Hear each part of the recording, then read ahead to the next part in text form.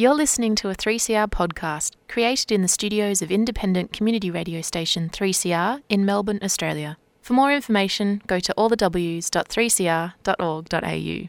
Now that heart is beating fast, and that's the rhythm I can dance to. I'm mighty glad I've got a chance to. That one big heart that's beating fast. Tomorrow morning let it rain, tomorrow morning let it pour. Tonight we're in the groove together. Ain't gonna worry about stormy weather. Gonna kick old trouble out the door. Beat out old trouble on the drum. Beat out old trouble on the drum. Beat out old trouble on the drum. And kick old trouble out the door. Beat me that rhythm on the drum. Beat me that rhythm on the drum. Beat me that rhythm on the drum. And kick old trouble out the door. Kick him out the door. Kick him out the door. Kick him out the door. Kick him out the door.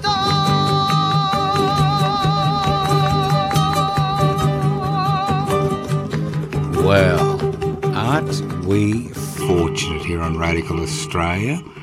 Kelly has struck the legendary Lassiter's Reef. She's put her hand in the barrel and pulled out a living legend, Marissa Sposaro. Hello, Marissa. Hello. Wasn't that... You weren't impressed with that introduction? I'm not sure.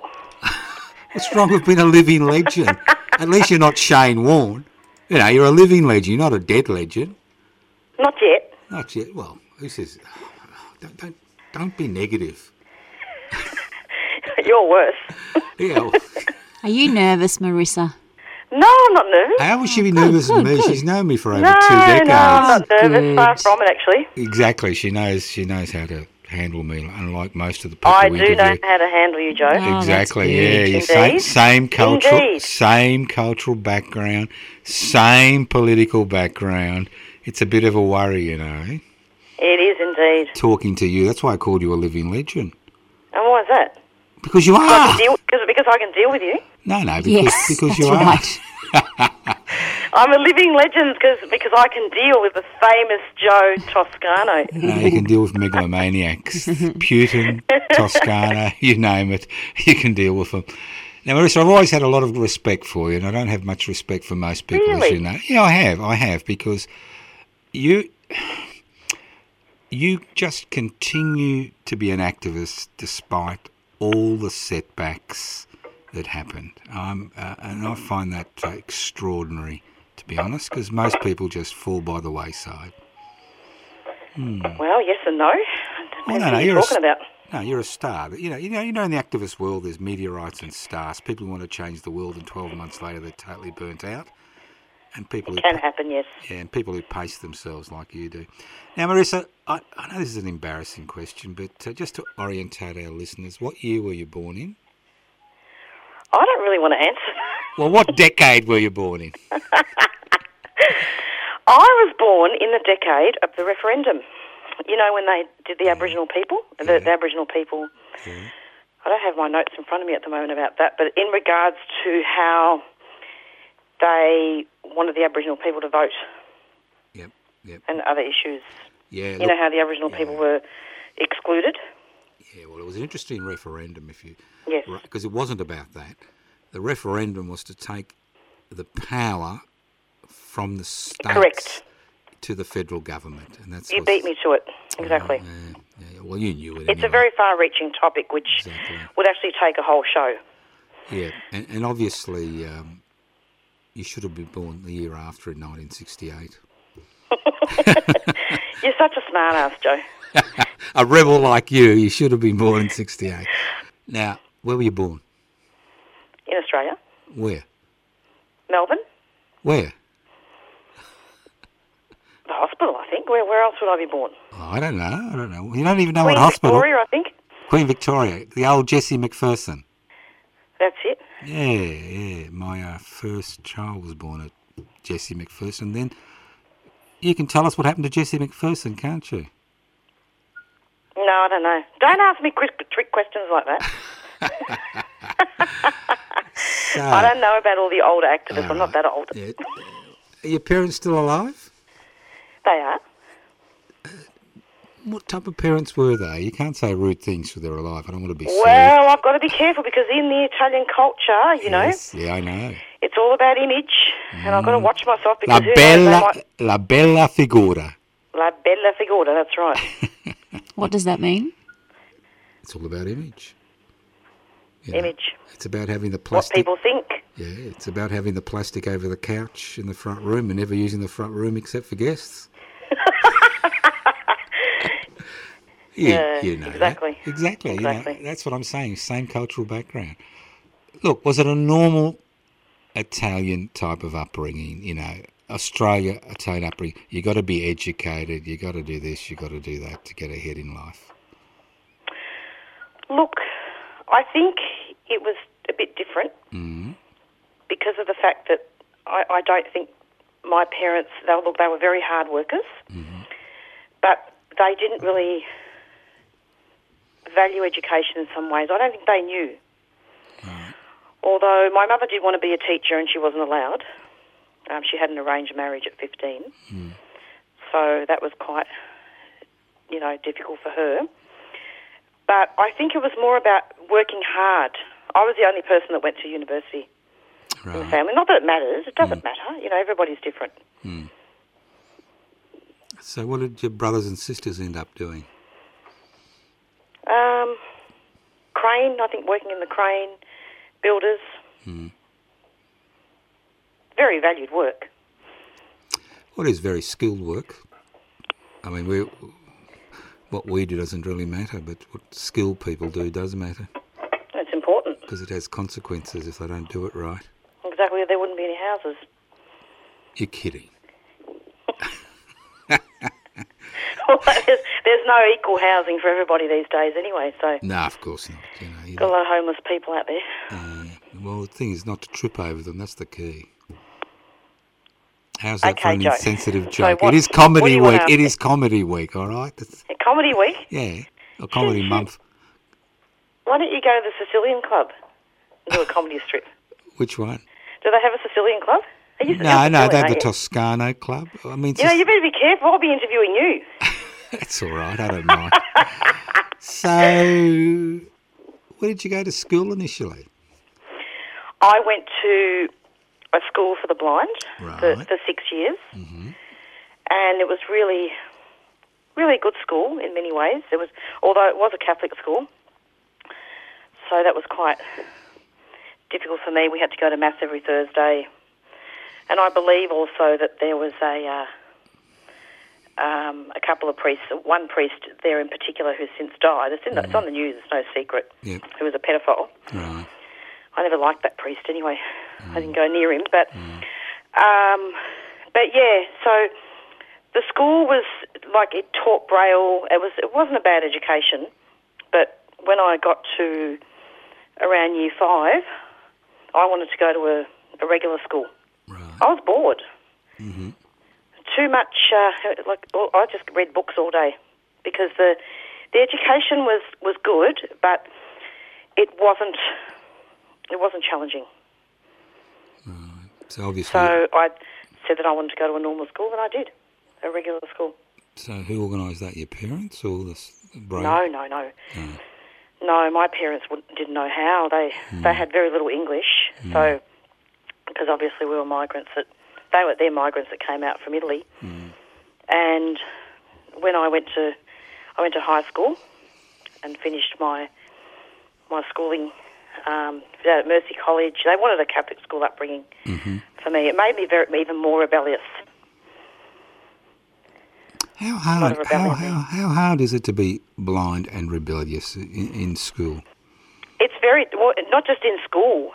I'm just saying initially in school because it's not easy. Oh, I didn't find it hard at all. You're a natural. It wasn't hard at all. I just had all my friends, and I used to walk from class to class. At that time, with a Braille typewriter. Right. So, and we used to have a lot of fun. Actually, they'd say, "Oh, look, bump into that teacher." They'd say, and we'd be giggling at the back of the class. I'd always be in trouble. Right.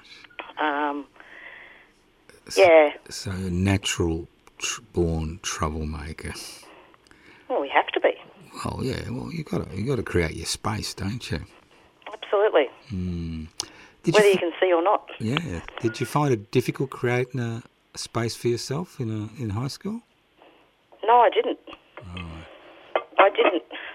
I was just myself, and it was difficult with the textbooks because a lot of that time, and it still hasn't changed today, although with the blindness organisations, they're always promoting Braille literacy, but really there's not much Braille literacy there. They say you can have a preferred format. You know, a lot of people have to be reading audio. Well, they don't have to, but they say it's cheaper. At school, I got all my textbooks brailled, and it was pretty much on time. I had a really good relationship with the Braille transcribers back then. But then when everything became more privatised and they started a lot of the twists and turns around government funding and up and down with all that type of policy, I ended up having to have everything on audio at university, and that was really hard. And actually that was one of the reasons why I got into radio, because the difficulties that I had accessing proper text, proper books, and being able to read what I wanted and learn what I want. And this was many years later. I'm sorry, I know I'm jumping ahead, Joe. No, that's fine. No. But I feel like I need to make this comment. It's your interview, so you go where you want to. It's kind of like with 3CR. It actually offered me really fabulous opportunities to be able to develop as a person, because, you know, when you can't see, you are not given that level of information, and there is censorship in regards to what is brailled, whether the blindness organisations believe that or not. It's better now. It is a lot better. For example, there are more books now written by Indigenous authors, which is fantastic. But it's still a problem to get the literature that you want. And back then, as a young adult, I was really happy to be listening to 3CR because they had stuff about activism. They had stuff about environmental issues. They had all the metal music that I love. You know, I love going to metal gigs and punk music and stuff like that. And they had everything that I could ever want to learn about. So, yeah, I just wanted to let you know that's why I got into radio. I felt like I had the best education through 3CR, really. Right. Well, we'll be sending you the bill for that. You realise that? I'll speak to Loretta tomorrow when she comes in and see. We'll work out how much you owe us. What do you reckon? Oh, I've got millions, I think. Well, I want to go back to the very, very early stages, because obviously you've told us you're blind. Were you born blind? Yes. So, can you tell us? I know this is very difficult, but I want to be able to get people to understand. What was it like in the very early stages as a very young person, you know, under 5? You know, it's interesting. I do remember a lot about my childhood. A lot of people have blocked out their childhood. But I think as a little girl under 5, I do remember quite a lot. And I do remember that I used to love to run. And I would run and run and run. And sometimes I'd fall down the stairs and sometimes I wouldn't. But I'd pick myself up and say, oh, well, that's all right. And I'd keep going. And then also, I used to look at all the print books in the house, and I'd pick up a book and I'd say, why can't I read that? And I'd hold it in my hand and I'd go through the pages and I'd say, I'm going to school. I want to go to school. I want to go to school. And I don't know why, but I clearly remember this so well. And I even wanted to go to kindergarten. And I'm not sure if my mother ever remembered this, probably not, but I badgered her so badly, I bugged her so badly, I was about 4, that she actually took me down to the kindergarten. She said, see, you didn't get in, because I said there's no room. There's no room. There's no room, but I don't think there was. I think there was room. Right. That's interesting. So, yeah. Did you speak Italian at home when you were young? Oh, we had to. No, it wasn't allowed. What was At it? first Was it a dialect or was it actually Italian? No, it was a dialect. I learned Italian at school. Right. So what was the dialect? Calabrese. Calabrese. Do you ever had any contacts with your grandparents, or they all died by the time you were born? Oh, they've all passed away now, but I had a lot to do with my grandparents. Right. They came here to Australia, did they? Oh, yes. And what were they like? They were interesting. They were interesting people. Mm-hmm. I had a lovely time in many ways because I by them, but very old school. Very old school people. You know, my grandfather on my mother's side was in the World War, Second World War. Yep. So, very traditional Italian food, very old school. Nothing wrong with that. No. No. Well, yes and no. Yes and no. So, when did you start learning English? I learned English properly when I was at school. I didn't know any English at all Right. up until the age of 5. Yeah, you're like me. People don't understand that English is our second language. It is, and there are times where I still feel like I don't belong. Why is that? I still feel like I don't belong in Why? this country. Why? It comes out mostly when I'm in groups, like when I'm in... And it's not even about Australian people. It's not about that. It can even be a mixed group of different nationalities. And it's like I sometimes think to myself, you know what, I don't fit in here. And it's got nothing to do with the blindness. I conquered that a long time ago. I decided early on that I wasn't going to be with just blind people. Yes. Because it was too insular. It was too narrow. Well, that was fundamental, was that? It was a fundamental choice you made, which is obviously had a profound impact on who you are and what you've done. Yeah. Yeah, it's like my late wife. She didn't want to be an Indigenous artist. She wanted to be an artist. So she actually found a mainstream gallery.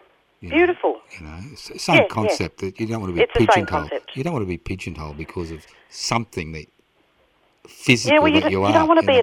in tokenism. Yeah. So you said you went to university. What did your parents think about that? Oh, they were very proud. Right, that's good. One of the few things that they're proud about, but they oh, you're going to end up in the gutter one day. What are you doing? You know, doing interviews about these Aboriginal people, and you know, you're always going travelling, and you're with these Aboriginal people. You know, they drink too much. You know, you're going to end up in the gutter with them. Yeah. Old school. They're just reflecting the Racist, more opinions. They're reflecting the opinions around Correct. them. That's all they were doing. Because they wouldn't have known what an Aboriginal person was when they came here. No, they didn't know any better. They didn't know. No. How were they going to know? Yeah. And those attitudes improved over time, by the way. Yeah, of course they do, once you know. Because people don't understand how insular it is being an immigrant. You can't speak the language, you don't know the culture, you got to work from morning till night, to dusk, to pay the bills. It's very difficult to actually... It is extremely difficult. The food is different. Like, even when I went to school, they had these awful school dinners, you know, modelled with you know how in England they have school dinners, and they Yes. have that here at the School for the Blind there. Right. And I vomited every day. What'd you have? Bread and butter pudding? No, it was all this gross. It was beef, but it was all fatty. It was and fatty vegetables. And I actually started a campaign at school, actually, in primary school for the blind. Yeah. And all the day students, we were all allowed to have lunch, bring our own lunch. Oh, excellent. On the boarding school, the children in the boarding school stayed at the table.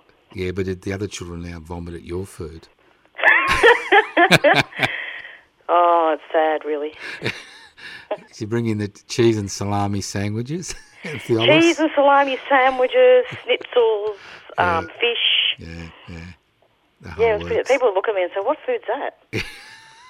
These Because they all had their squares of, you know, Vegemite sandwiches, peanut butter. Yeah. Well, these days you're eating gourmet food. 5-star Absolutely. gourmet food. People pay Absolutely. good money for it, especially that Calabrese cheese. God, that's brilliant. I like your cannoli though.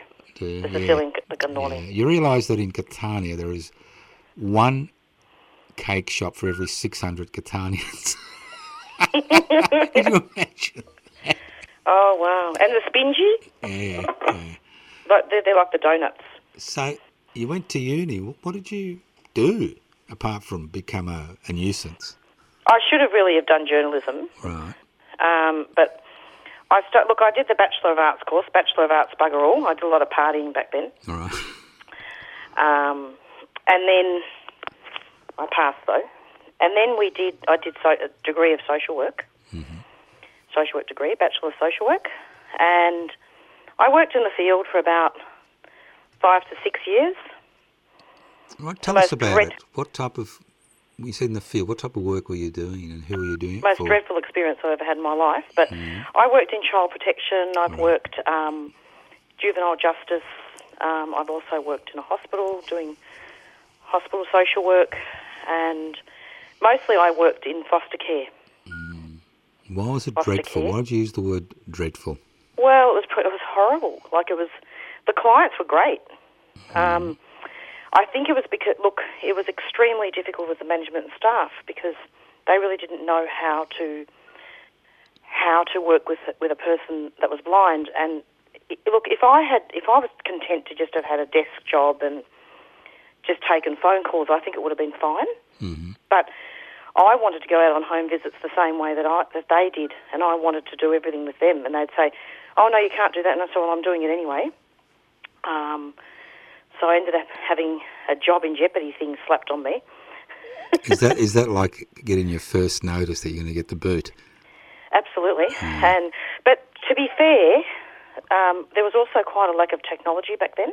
Right. So all I had then was a talking computer and a braille embosser. Braille embossers are very noisy things, and you actually have to, the computer would translate that into braille. So I just had a voice program which I despised, and so my writing was atrocious at first because I simply wasn't very good at listening to things. I mean, I fall asleep when I listen to a book. You've got a lot of blind people that, I've got my light perception, so I can see light and dark. I can see shadows. Right. So I think what I'm trying to say is that back then there was a terrible lack of technology, and I didn't even have a diary. So I used to memorise all my appointments. And so I had to work a lot harder than other people. And then you actually had some social workers, people that were extremely supportive, but then you had the ones that didn't want me there either.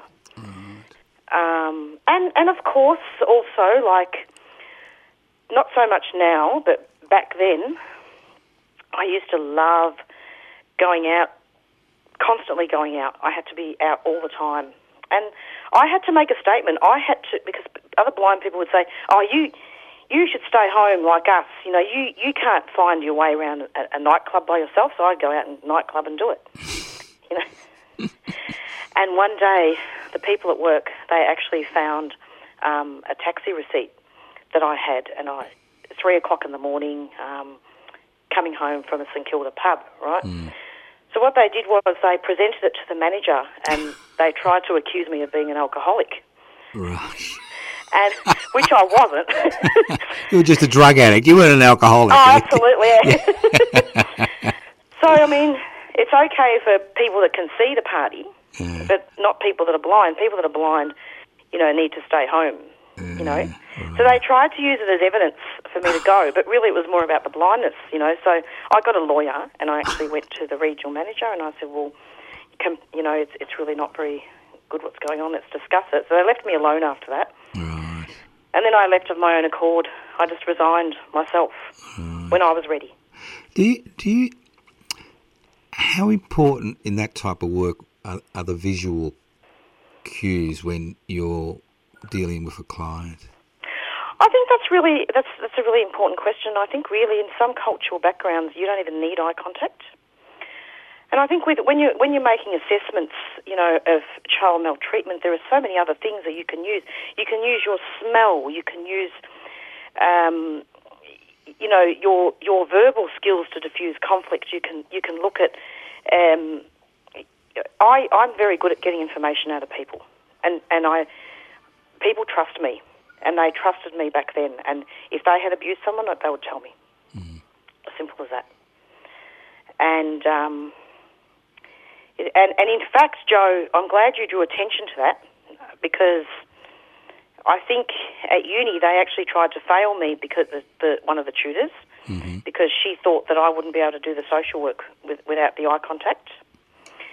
But I got out of social work. I mean, social work is just an upper-class bullshit thing, really, to be honest. It's just a Band-Aid. I got out of it, and I'm now doing natural therapy and herbal medicine, and I'm doing radio broadcasting. And if I could have my life over again, I'd be studying journalism. Well, you can, you know. Yeah, I still could. You could. You know, you're born in 67. Not too late. You're not as old as I am. I'm 70 now, you know. You are not. Yes, I am. Are you 70? I'm 70. Where was my birthday card? What date were you born? November.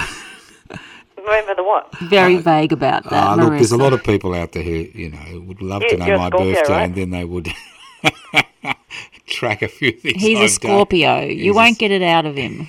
Yeah. Yeah, there's a lot of inappropriate questions I want to ask you. I'm sure ASIO knows it. Oh, I'm sure they do. Look, you haven't got an ASIO record. You're nobody. No. You realise that you're nobody. Look No, at I'm Kelly. nobody. She's a nobody. She hasn't got I'm a not ASIO famous. record. You know. No, you're legendary. You're not famous. There's a difference between legendary and famous. If you're famous, well, it's legendary. It means you're a legend in other people's eyes. Famous, you're famous in your own eyes. Hello, 3CR listeners. I'm Giselle Hanna from Accent of Women and Asia Pacific Currents, and I'm appealing to you to subscribe to 3CR to keep radical voices on air. I've been a volunteer and broadcaster at 3CR for over 20 years, and I can say categorically that radical voices like ours that bring you stories of extraordinary, incredible women from across the world leading grassroots struggles, well, those voices just aren't welcome in the mainstream media. You won't hear about the struggle against Samsung's human rights abuses against its workers in South Korea. You won't hear about the plight of the Myanmar resistance against the coup on any other station, at least not the way we tell it here at 3CR. So be a comrade and go to 3cr.org.au/subscribe or call the station on 9419 8377.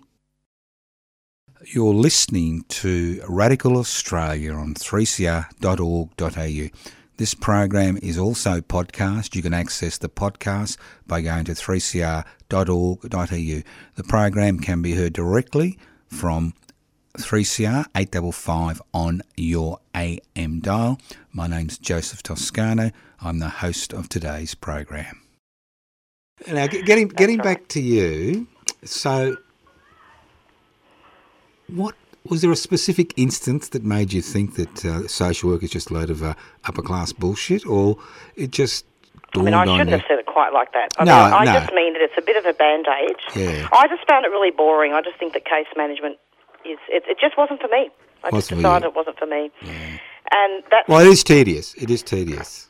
Oh, look, I'll let you into a secret. Well, it's not really a secret, but one of the reasons why I actually left social work is because I wanted to join the forest blockades. Right. So I just wanted to go down to East Gippsland and do my bit for the environment. And I still am doing my bit for the environment. I just haven't been to East Gippsland for a while, but I'd like to do that again. And look, it's the best thing I ever did because, you know, I met a lot of people there, anarchists, different social, different political persuasions. And I've never looked back. Right. Look, you found your freedom. It's that simple. You escaped wage slavery. No, you escaped working for somebody else. Obviously, you're now self-employed. You wouldn't be working for somebody else. And it does have its positives. Yeah, I'd rather not talk about my work on air, though, if that's okay. No, that's fine. Yeah. I don't want to talk about your work on air because I know you work for a lot of disrespectful people, you know. Absolutely. Yeah, you know what it's like. We won't go there. No. No, but I'm just saying, when you're working for an institution, there's a lot of inhibitions because Correct. you need to maintain that work. You can't speak publicly. You can't do things. You can't That's be an exactly activist. right. And obviously, when you left, can you tell us that first day you arrived at the blockade? I'm sorry, what was that? The first day you arrived at the blockade. Oh, I felt like I'd come home. Why is that? Because it was Goolinguk where I went, and I believe it's still protected. I mean, it's probably very different now because all the bushfires burnt out a lot of forest, and there's been a lot of development. But when I went down to that, actually, to be really technical, my first day in East Gippsland was just prior to the blockade. I was helping out with some surveying, but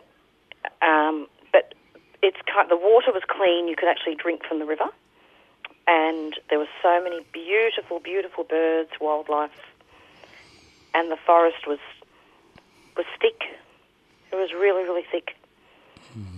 But I did upset some of the blockaders actually because I. Who haven't you upset? I upset a lot of people. But they thanked me for it in the end. Because I used to like to go and talk to the loggers and to see what their point of view was. Like Judy Barry used to. Mm-hmm. Judy Barry? Yeah, I know. Yeah. And, but yeah, it was, in answer to your question, like it was pristine. Pristine. What's it like, and again, this is an inappropriate question, but that's what Radical Australia is about. Here we go. What's it like for somebody who's blind when they're touched by the leaves and the sticks and the natural environment? Is there a heightened sense of sensibility? Do you develop a heightened sense of sensitivity? Not really. Not really, no. I mean, obviously you're using your senses a lot more. I think what a lot of people say is, but why do you travel? Why do you go sightseeing? You can't see. You can't see the actual, what things look like. And I think a lot of vision impaired people fall into that trap of thinking that, they're travelling but they're missing out. I don't really see it as missing out. It's just a different experience. And you're feeling the vibe of it. You're feeling, you can touch things. You can, you're able to hear. You said you've done a lot of travelling. Anything stick in your mind? Well, I hitchhiked around far north Queensland by myself. Right. How old were you then? I would have been in my late 20s. Here we've got an attractive young woman hitchhiking by herself, minimal sight, if any, in North Queensland. This is crocodile country, and I'm talking about the human beings, not the crocodiles. And actually, I think we ended up in some swamp ones, and there were crocodiles. It was scary. But I did. I actually, and I used to hitchhike from the blockade. I went from Orbost to Canberra one time. Oh, that's safe. That's safe. But that's pretty safe. But around Queensland, I went from Melbourne to Cairns, and I went on my own for a lot of it, and I went with somebody else at one stage, and we used to fight over what cars to get into because they'd say, "Nah, that person's right." I said, "No way! Are you kidding? I'm not getting in there. He's scratching his balls." And he had a look, and he actually was. And I said, "I'm not getting into a car like that." I could actually hear it. He's getting ready. And my friend said to me, "You know what, Marissa, you're right. He actually is." And I'm thinking, I don't want to get it, So it was really interesting. There was a truck once. I actually went from, this was on the way to Cairns because I was actually working on a remote Aboriginal community where there was they called it juvenile justice. It was a program as a volunteer, which was awful. But anyway. But I was in this car, and I think the guy had mental health issues, and he was talking to me about his problems, but I could tell that he was going to sleaze. And so when we got somewhere, and he said he had to stop, so I got out of the car and I thought, you know what, I'm not going back in there. And I went and I was using my cane. I thought, I'm going to fold up my cane because I don't want to look like I'm attracting attention. And so I went and hid behind a tree, right? So I was walking on, and I was going, Marissa, Marissa, and he didn't find me, and I thought, great, he's blinder than me. So he got back into his car, and then I went out from behind the tree. I found my way back to the freeway, and I thumbed a lift, and I got the best truckie ever.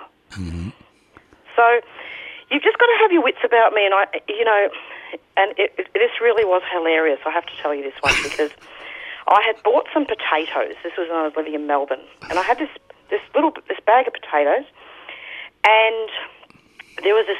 It was prior to when I was going to hitch to the job interview there, up near Cairns, and this woman helped me on the tram, and she was saying, "Oh, it's so wonderful that you're blind and getting out. Oh, this is just so amazing." So I thought, I'm going to shock her.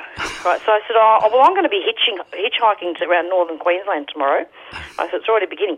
I left my potatoes on the tram. So what she did was, back then it was the Royal Victorian Institute for the Blind, she dropped the potatoes off at the Blind Institute, and then she went and told them that I was going to be hitchhiking, right?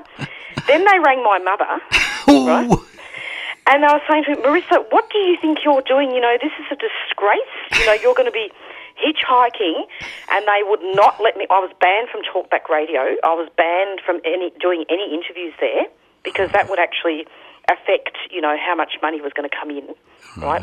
People don't want to donate, to people like me, that. So look, I'm happy to sling $5 your way. It's all right. It was hilarious. It was hilarious, and I just laughed. I thought, you know what? So, and I wanted to tell that story because, I don't know. It's interesting. So, your hitchhiking experiences, did it teach you anything about people? Oh, absolutely. People. But there is one thing that I had to do to conquer fear. Conquering fear about walking in open spaces, conquering fear about developing spatial concepts, because you have a lot of blind and vision impaired people, that some of them, not all, that are scared to walk. Okay, so I wanted to do that for me, that I could survive. I used to have these terrible nightmares before hitchhiking that I would be left alone in the world and there'd be no one to help me. And I don't have those nightmares anymore because I know I can help myself at any time. And yes, I did learn about people. It was back then, and even now, you've got some wonderful people out there. I had a guy who was a miner, and he actually took me back. You know how they have the dongers? Yep. In the up near outside of Cairns, a little mining town. And he said, I'll have the floor, you can have the bed, but I'm going to end up in your bed. And I said, no, you're not. So, and then in the morning he said to me, he said, you've got a bit of class. He said, you didn't sleep with me. And I said, no. I said, I just wanted a lift because there was nowhere to sleep. Right. And he took me to breakfast and he introduced me to everybody, and he got a woman to come and help me, find a shower. Yeah. So these are just things that I believe, people will say to me, oh, you're very silly, Marissa. You could have got yourself into a lot of trouble. You would have asked for it if something had happened to you. And you know what? I don't do it anymore because I don't feel like I need to. Right. It was for me. It wasn't for my family. It wasn't for my friends. It was for me. If I want to, I can do it again. Right. And I'd be safe. But it was for me. Have you ever found yourself overseas, or your travelling's mainly in Australia? No, I had no desire to travel overseas, to be perfectly honest. I don't need to. I did go to Hawaii, and I did live in America for 3 years. My God! And how did you survive? Oh, it was great. It was great. Where'd you go? What part of America did you go to? Got involved a little bit with the Black Panther movement, and did some work with the Bloods and Cop Watch. Like, I used to catch the train into LA, around there, and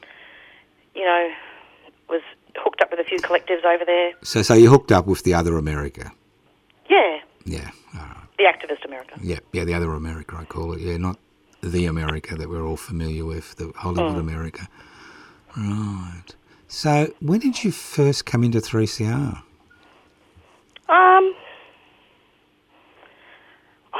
I don't know. I think it might have been in my 30s. Michael Smith trained me.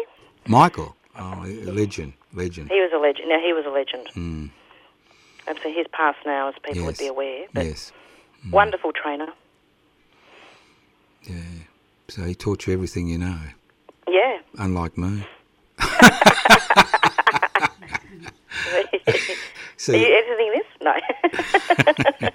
I don't even know where the buttons are. I'm like you. I think I've worked out the secret of success. Surround yourself with talented young people. You can't go wrong, you know. That's exactly right. Yeah, it's pretty amazing. It's pretty amazing. There's lots of talented young people here at 3CR, which amazes me every time I walk in here because I expect to be, everybody be my age, old cronies.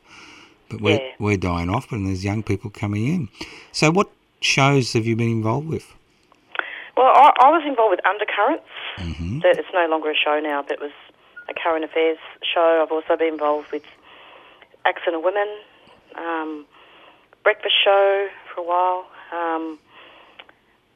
the Doing Time show mostly, but I was involved with Sewer Show quite a long time ago now. Yeah. And what are you doing at the minute? I'm just doing the Doing Time show at the moment. Doing Time show. That's all. So what do you mean that's all? Well... That's a lot of work. Yeah. I don't think people understand that there is a lot of work involved in radio. No, there is. It's an hour every Monday. Yeah. So... Yeah. And what do you concentrate on? Aboriginal deaths in custody, looking at prisoners' rights, looking at asylum seeker and refugees in detention, and looking also at stolen generations. So I really like to interview elders and hear their stories. I like history, so I like looking at the Aboriginal massacres. But I also interview a lot of lawyers in regards to, prison campaigns back then, like the right to vote. Vicky Roach was involved in that, I think. But it's not just Aboriginal people, it's all peoples that I interview. And I like to provide a safe environment for people to come in that have been deprived of a voice. I do some disability work as well, but only topics that I'm interested in. I've been looking at First Nations people in the criminal justice system, I do a lot of stuff around women and family violence and migrants. You think things have improved? Not really. Why do you think? Yes, well, no, it has. It's a really hard question to answer. We could be here all day. Things have improved, but in some ways, no. I think people really need to look at their history. I think there needs to be more stuff taught in schools. We've got a long way to go. Well, there is a long way to go, and there's a lot of people involved, as you said, but it's I think it's easier than it was 40, 50 years ago. Absolutely. In terms of physical stuff, physical technology, there's a lot more technology, but then you've got under-resourced communities, Joe, and I'm not necessarily talking about just Aboriginal people. No. You've got a lot of under-resourced communities that don't have access to technology. I mean, I'll be honest with you, I don't even know how to use an iPhone. Yeah, right. I don't know how to do certain things, and, that's because, it's hard to afford the training. Well, it is. Now, can you tell us about the great luxury of a blind pension? Oh, I don't want to talk about that. I really don't. Joe, do you mind if we don't? No, I don't mind, but I think rather not. Yeah, but I think people need to understand that there is. Now, if I got this correct, is it a pension which is irrespective of income, or is it income based? Look, generally speaking, I think that people think, and this really bleeds into what happens with welfare recipients as a whole, okay? So, you know how they say, oh, yes, but First Nations people, they shouldn't be getting money? Yep. That happens also with blind and vision impaired people to an extent, and the disability community, because it's double standards. On the one hand, they want people to have support to work or to look for work, but there really isn't enough money in the pension, and it isn't means tested. That's very true. and you don't get taxed for it. But when you're 65, you go on to the age pension. But I think the fundamental thing to look at here is that the blind pension is not the glorified wage that a lot of people seem to think it is. Well, that's what I wanted to highlight. Oh, I see. That's what I wanted to highlight. It's the equivalent to the dole, or maybe a little bit more, but it's really not. You know, a lot of blind and vision impaired people are very isolated, and there's a lot of terrible. A lot of people have been educated. I'm not saying that. There are a lot of university graduates who are blind and vision impaired. But what have they done with it? What sort of opportunities have they had? You know? Because it was one of the first social security benefits which was introduced in this country. And people worked very hard for that. That's exactly right. It didn't come know, out there were of a lot nowhere. of protests. You'd know all about that. Yeah, they didn't come out of nowhere. That's what people need to understand. Yeah. I wasn't going to be interviewed today. I was going to cancel, actually. Well, what was that? I didn't want to do it because I thought to myself, you know what, I didn't really want listeners knowing about me, but it's okay. Look, it's not a secret. Well, we're not talking about you, really. No, that's right. It's We're not really about me. You know, we're talking about you, all right? In the third person. Yeah, but it's okay. I won't do it all the time, though. This is just Well, you're not now going to and get then. another invitation, you know. I mean, Good. if you've been on here twice in the last 7 That's years, enough. that's because you're a legend. Although right? this is a better interview. I think this is a better interview than the last one. Well, I've actually learned something over the years. I didn't like it. No, I mean, I can understand you not wanting to come back. You know, I was green in those days. You know, No, it's all good. so good. Now, you've been around a long time. You've done a lot of things, and you're still doing a lot of things, and that's the I am. important thing. Have you got any advice if by some chance we've got a listener under 40? Under what, sorry? Under 40s, just in case somebody under 40 is listening to Radical Australia, and you know they're kind of at a loss. You know, they're that type of person who's wanted to do things but it's never got round to it. You know, they're part of the Gunner tribe, or somebody should do something about that tribe, and they're listening to your interview and they're excited by what you have been able to achieve. Do you have any advice for them? Depending on what their interests are, they need to just get out there and do it. What do you mean? And listen to 3CR. Get out there and do it. I like that. Just Just get out do it. there and do Just it. do it. You're stealing there. Don't have a fear of failure. Just get out there and do it, because life's short. Well, it is. Does religion play a part in your life? No. None at all. No. Although I'm not an atheist either. So what are you? I don't just have anarchist principles. I do have my own private beliefs in Right. regards to spirituality. Mm-hmm.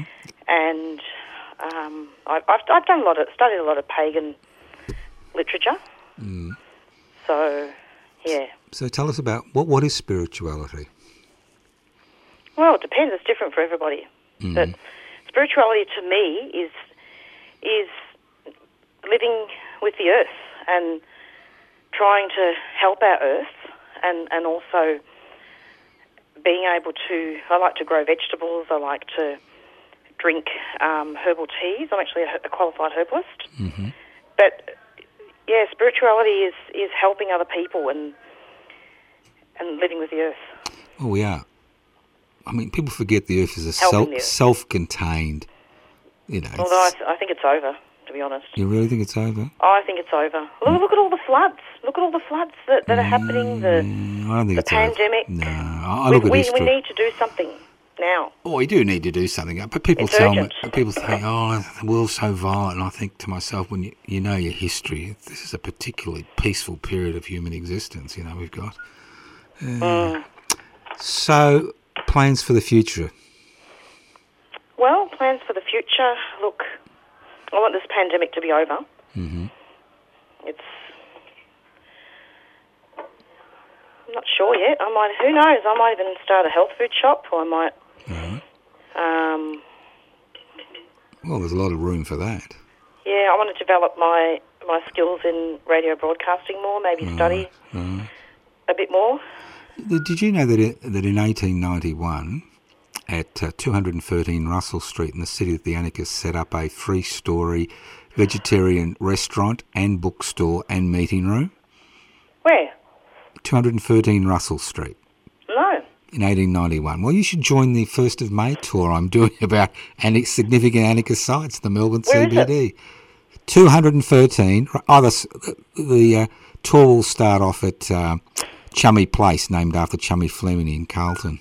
Oh, yeah? Yeah, we're going to look about 8 or 9. Oh, send me an email about it. Oh, we will. Now, the most important question I've got to ask you in this whole interview, what's the best herbal tea to drink? Well, the best herbal tea to drink, and particularly for the pandemic, to prevent coronavirus, is peppermint elder, ELDER, and yarrow. And they are really good herbs. They're immune boosters, and they help a lot with even helping the lung. I probably put a bit of mullein in it too. Right. I think it's spelled MULLEIN. Mm-hmm. I actually recommended someone had COVID, 2 people that I know, and I said to them, drink some mullein tea, you're going to vomit, but after that, you'll feel better.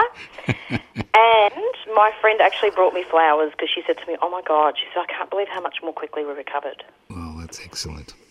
So I have, and ginger tea is really good too. Yeah, I think I'll drink the ginger tea. I don't want to vomit. Well, No, that's only the mullein, and it's only if you're really sick. You're not sick. Like Well- if you've got a cough and you've got a lot of phlegm. right. Look, you need to go. I need to go. But I'd just Yep. like to say to you, you are la bella figura. You are the real bella figura, the bella figura that's inside you, the spirit. That's what you are. And it was a pleasure talking to you, Marissa. Thank you very much indeed. Thank you so much.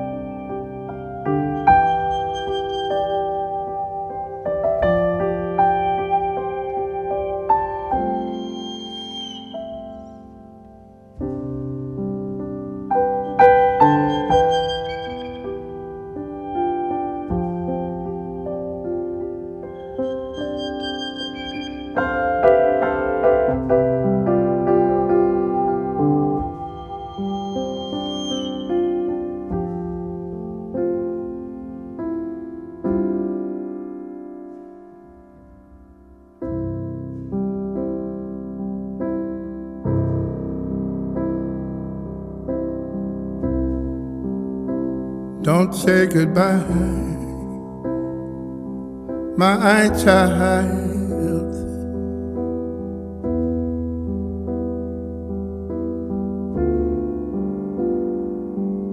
And always look behind you.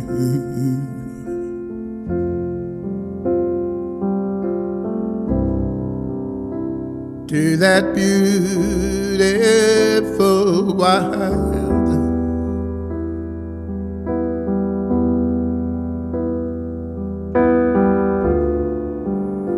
and other things that remind you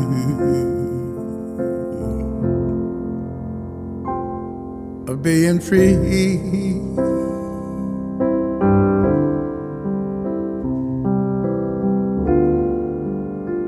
That remind you of being free.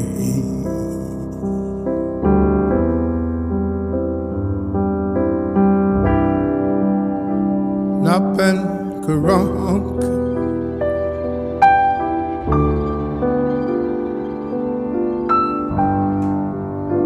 Nothing could wrong.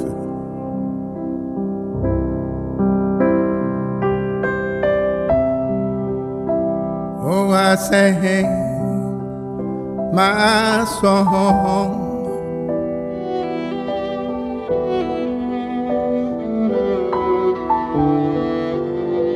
to some children in Meningie.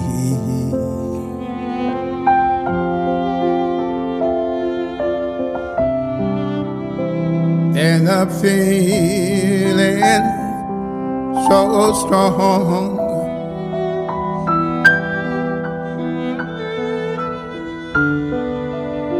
Started coming over me like I was free.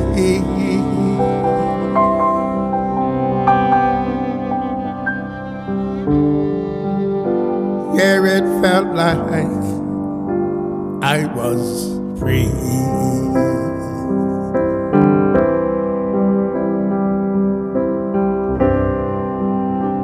Nothing go wrong.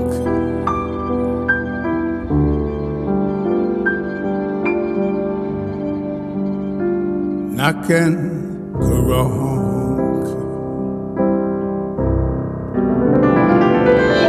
My grandmother I can see, wrapped around her tattered geese, standing safely on the shore, underneath the dress she wore.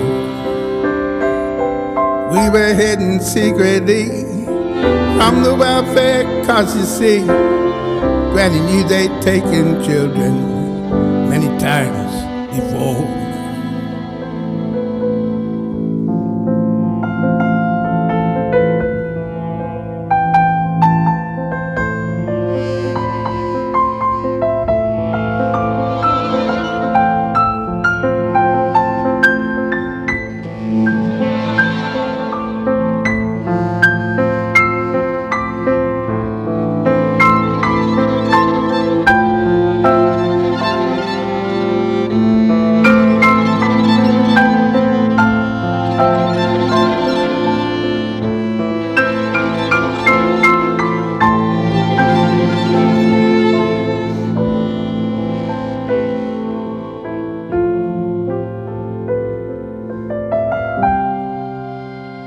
Nothing go wrong.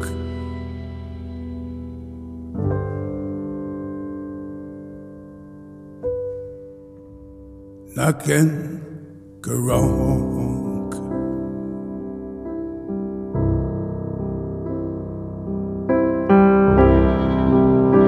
Say goodbye to my pain.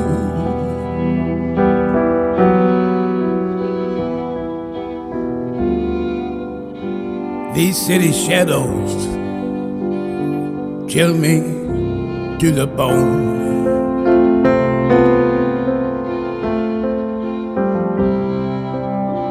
Oh, I'm going back again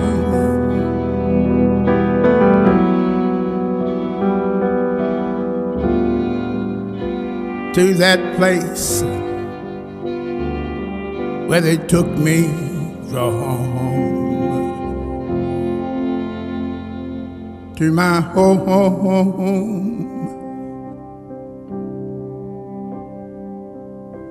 Lord, oh, I feel like going home.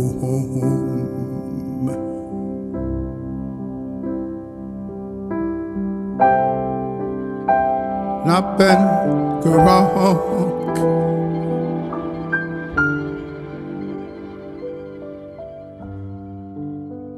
Nothing go wrong. Slavery is back. Welcome to a place where private business profit from a captive labour force, yet pennies are spent on medical services to a population in which the Indigenous, the poor and the mentally ill are overrepresented. Where isolation, humiliation and degradation are facts of life. Welcome to prison. It depends who's telling the story, I suppose. The prisoners would have one view, the people who work in the prison system would have another, and I think it's up to people to decide where the truth is. Give government propaganda and the media spin doctors the flick. And check out Doin' Time for news, views and tunes on prison issues from Guantanamo Bay to Christmas Island to prisons and detention centres everywhere. Every Monday at 4 p.m. on your community radio 3CR. We are still fired up and we're still talking about revolution. You've been listening to a 3CR podcast produced in the studios of independent community radio station 3CR in Melbourne, Australia. For more information, go to allthews.3cr.org.au.